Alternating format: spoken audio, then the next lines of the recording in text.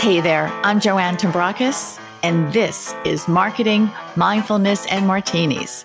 Unfiltered conversations, or as I like to say, opinions shaken, not stirred, on what's changing and what's not in business and in life as we enter into the next normal. So pour yourself your beverage of choice, and let's get to it.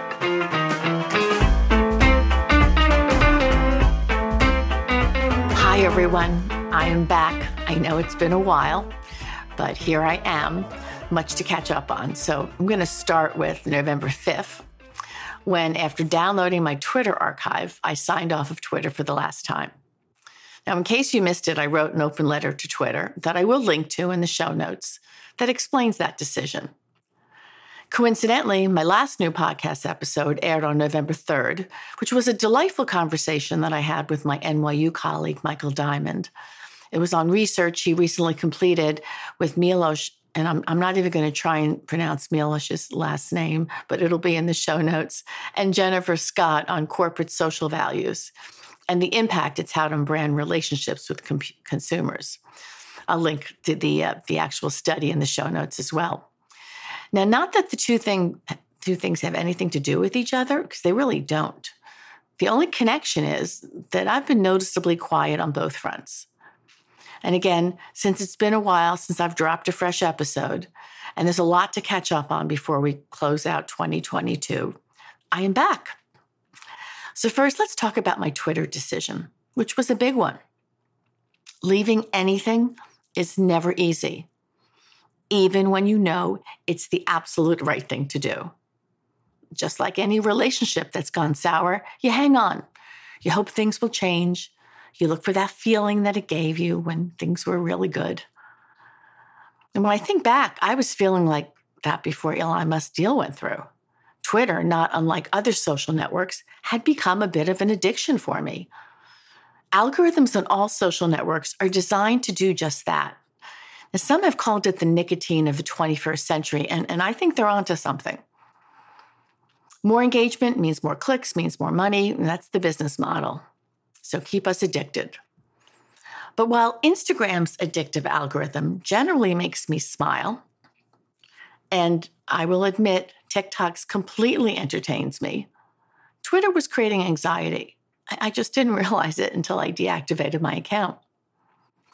Now, there was a part of me that had thought about staying just so I could have a front row seat to watching the fire that Musk has lit to his $44 billion purchase price for a company with an annual revenue of $5 billion.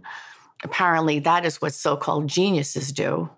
Although in my book, a real genius with $44 billion to burn would take that money and do something good in the world with it, instead of firing thousands of employees, upending their lives, not to mention dismantling every content monitoring system against misinformation and disinformation the platform had.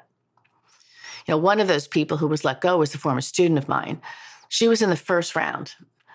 She loved her job. She always loved to talk about how much she loved it. But I think she was lucky to have been let go early. I've worked in chaotic situations in my career, and it's not fun. You know, what kept me in those kinds of toxic situations was money. Something I admit drove me in those years. Now, I've changed, but more importantly, so is the world. Now, Musk represents a type of management based on fear and chaos that does not work anymore, especially with millennials and Gen Z. And while we talk about Twitter constantly, the fact remains that its influence is disproportionate to the number of active users. I realized I did not want to be a participant in a platform that, among other things now, has twisted what, quote, free speech really is, and is instead becoming a danger to democracy. My decision, my choice. But here's the best part. I don't miss it. In fact, I'm happier not being on it. My timing to deactivate right before the election immediately took my election anxiety down. I can still stay informed. There's plenty of options out there. There's podcasts, there's social networks, there's newspapers, television, and there's more popping up every day. Now, Mastodon is one platform that many other Twitter defectors have migrated to. For now, I'm not there. It just sounds far too complicated for me. But what I have signed on to is Post.News, which was founded by Noam Barden, who was the former CEO of Waze, that lovely, delightful little app that kind of took over Google Maps. I think Google Maps actually bought it, but got us from one place to another. Now, Post's mission is to, quote, inspire, their mission is to inspire, quote, meaningful discussion with friends, strangers, experts, and leaders. Now, whether or not that happens remains to be seen. I found out about it initially in an interview that Barden did on Pivot. Apparently, Kara Swisher is an advisor and Scott Galloway is an investor. But that was enough for me to get on the waiting list. Those two seem to know what they're doing, and I'm willing to take a toe into the water and see what it's all about. But it didn't take long for me to get off the waiting list for those who are interested. Several days later, I was in.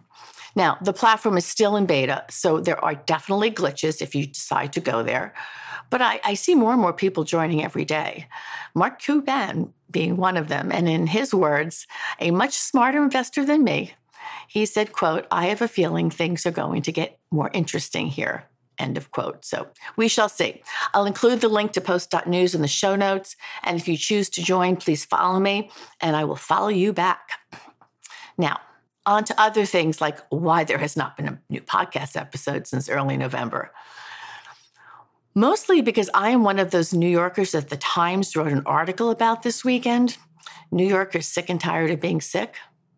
Now, nothing crazy here, nothing life-threatening, but after not being sick for 3 years during the pandemic and managing to have avoided COVID for that entire time, first I got what I think was RSV.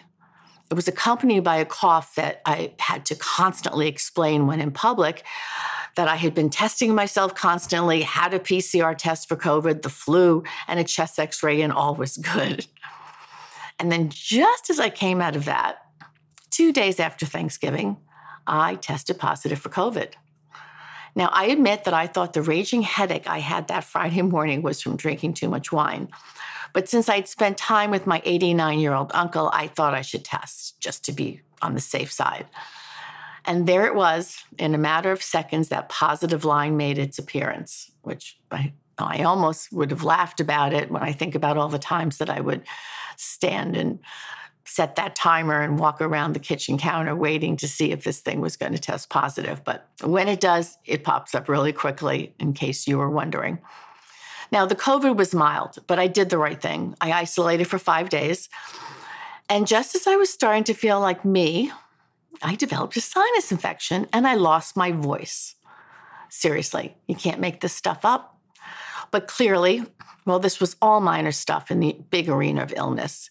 Between the cough and the laryngitis, which actually I still think I sound a little bit not myself. Obviously, podcasting was put on hold. Now, other stuff got in the way too. Within the space of a few days, I learned of 2 deaths that took me back. I'm now at that age where it's not my parents' generation passing, but it's my own. They have said of death that one's griefs for those we lose is mixed with the grief that we have for just how quickly time passes and of our own mortality.